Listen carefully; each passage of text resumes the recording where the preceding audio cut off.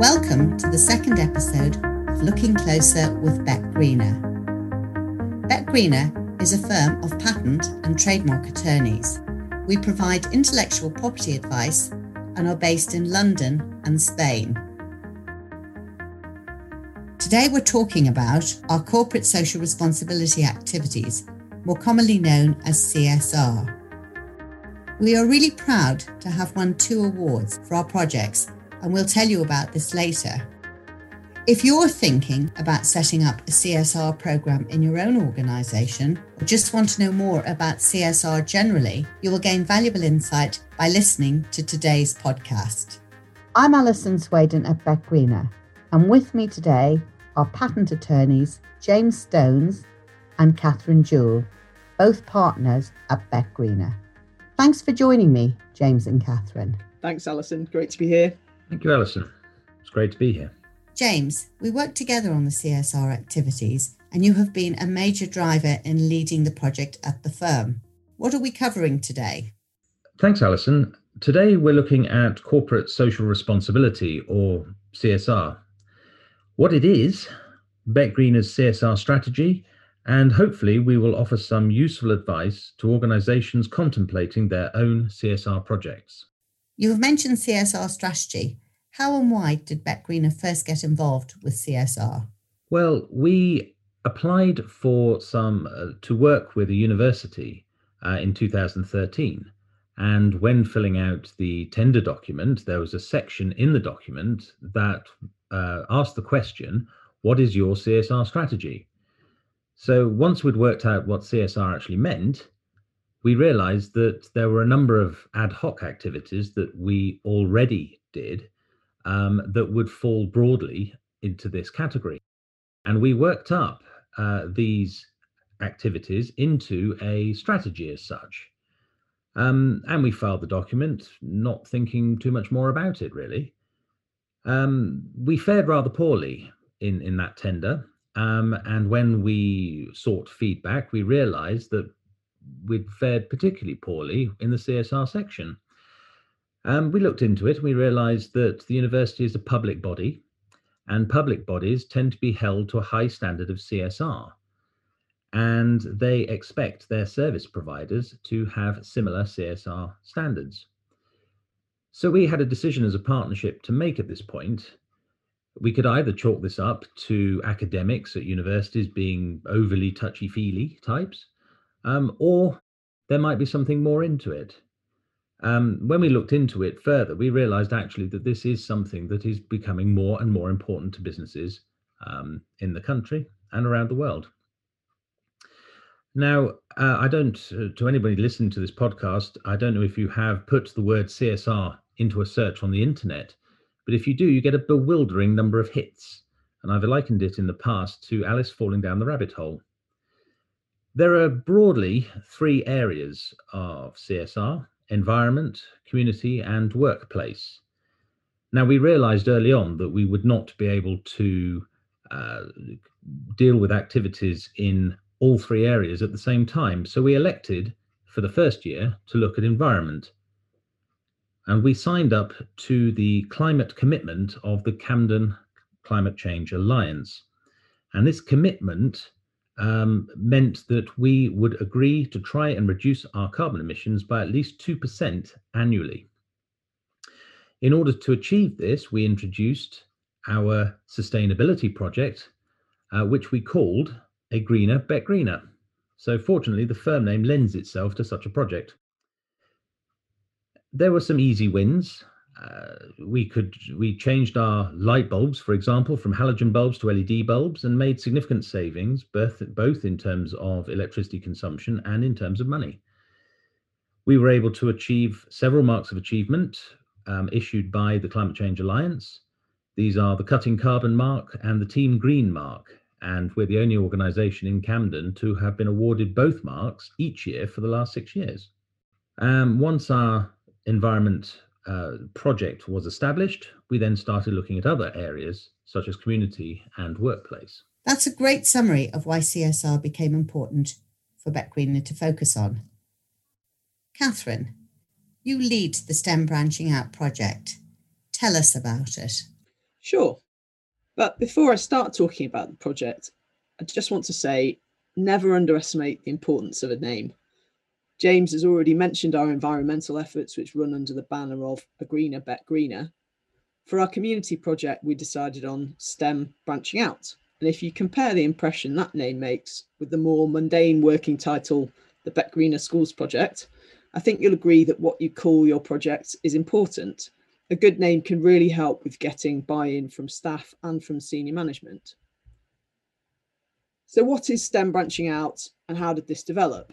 Well, for anyone listening who's not aware, STEM stands for science, technology, engineering, and maths. Sometimes you find these days that projects run under a STEAM banner where art is also included, but STEM is the older sort of original version. And STEM careers are any careers involving any of those four disciplines: science, engineering, technology, or maths. So very early on in our CSR journey, if you like, we became aware of the Heart of the City.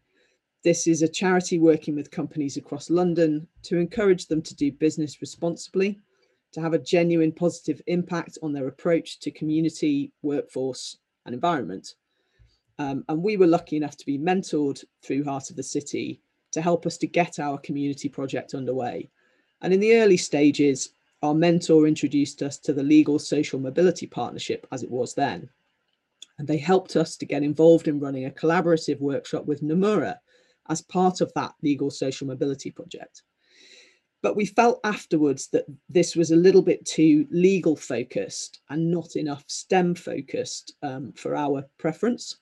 And we made the decision really that we wanted to focus on STEM subjects, STEM careers, and the development of students in this area. London has the highest unemployment rates among graduates, yet the estimated STEM worker shortfall nationwide is around 40,000.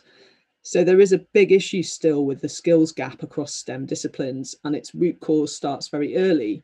STEM engagement is estimated to decline by 74% in girls and 56% in boys during secondary school. So there's still an issue in this area. On top of that, the proportion of women working in core STEM occupations is only 21%, and only 1 in 5 students studying STEM in universities are BAME students. Although the gender diversity in the intellectual property profession, which is our profession, is somewhat better, it's around 34% women, I think. Ethnic diversity seems to be worse, and over 90% of UK patent attorneys describe their ethnicity as white. So we really felt that it would be a win-win if we could get more secondary students to choose STEM subjects for GCSE or A-level or university courses, that this would provide a bigger pool of candidates to become inventors, to become patent attorneys, to become IP solicitors, judges, examiners, and so on. So having decided to focus on STEM subjects and that pipeline, we looked for a way to get involved in promoting STEM subjects and STEM careers. And we came across STEM Learning UK and their STEM Ambassadors project. So the STEM Ambassador project really is a network. And the goal of the network is to provide enrichment opportunities to inspire young people to engage more with and consider careers involving STEM. The role of the STEM Ambassador is to help teachers and other educators achieve that goal, for example, by mentoring students or by participating in STEM clubs or careers events and so on.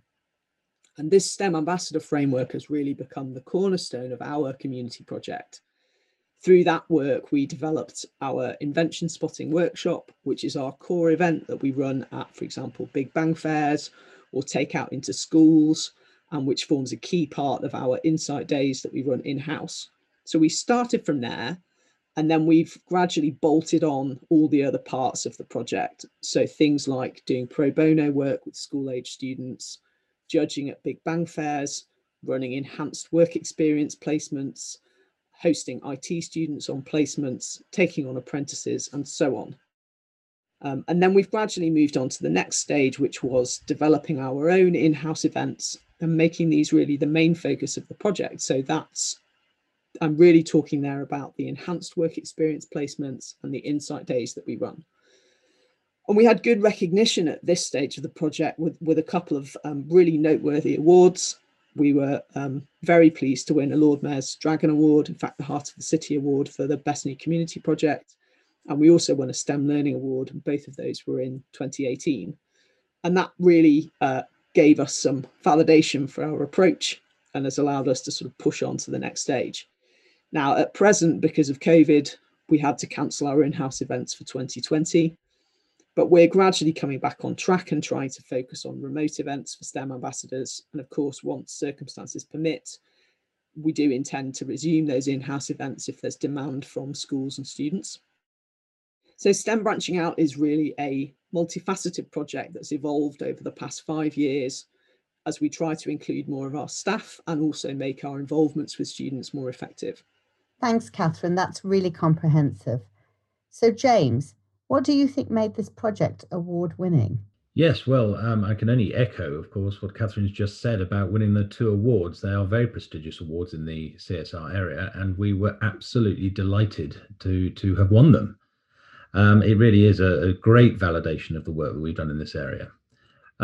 What I think the judges in these awards really picked up on are 3 things. The first would be the level of engagement within the firm. And as Catherine said, there's over 50% of staff in the firm are involved in our projects one way or another.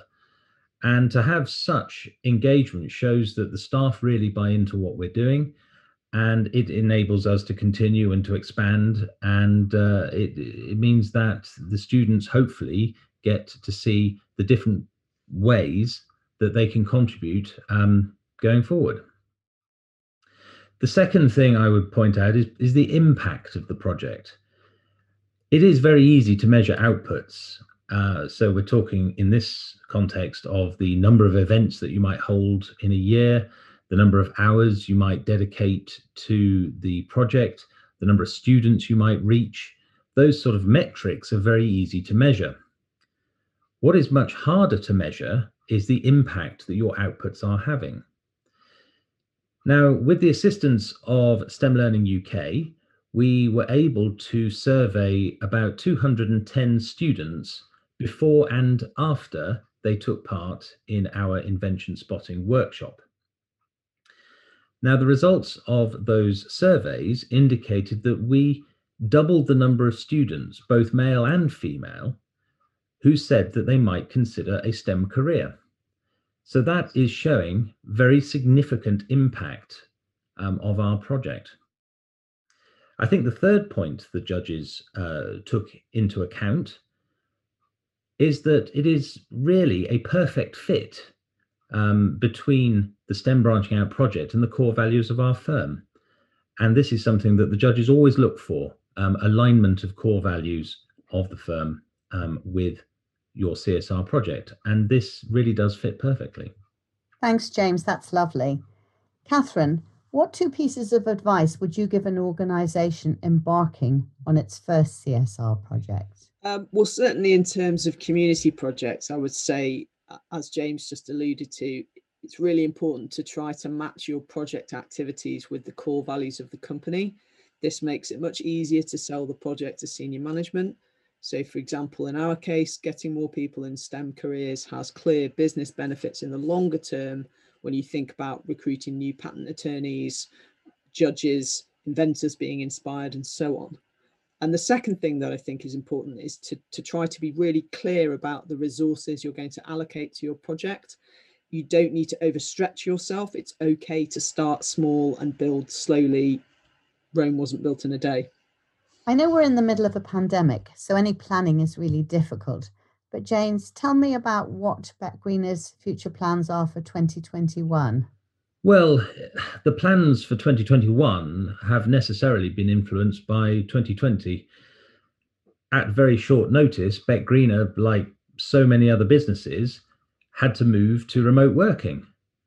For us, this was a particularly significant change as we had no formal flexible working policy in place before the pandemic hit.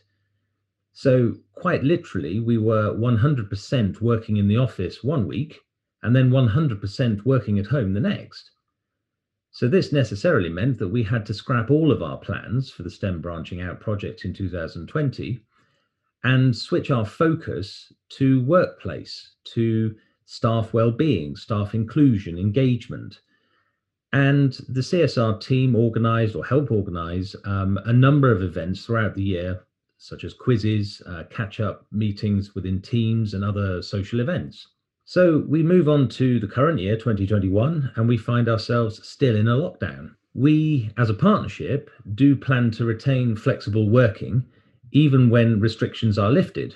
So the plan this year will first of all focus on workplace, and we find ourselves with a new challenge where we have part of the office working within the office and we have part of the office working at home. So we need to identify events suitable for both office and remote working. But we're also restarting the STEM Branching Out project. There are loads of events organised by STEM Learning UK that take place remotely, and will be encouraging our fee earners to take part in those events.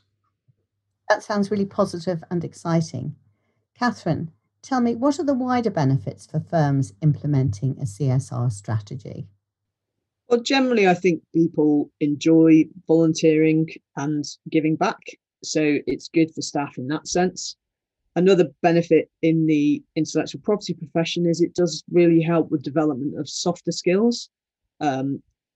There's lots of things you can do when you're training people in the core skills of being an attorney, but it's much harder to train them in how to deal with people, how to think on their feet, how to not be thrown by the unexpected. And actually, a lot of the work we've done with schools and students has been invaluable for developing those kinds of skills, because being put in front of a class of students and having to deal with the unpredictable and the unexpected and keep your cool is very good practice.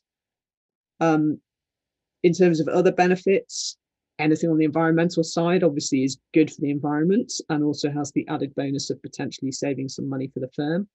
And of course, it is good for the firm's reputation. So there are lots of wider benefits to CSR.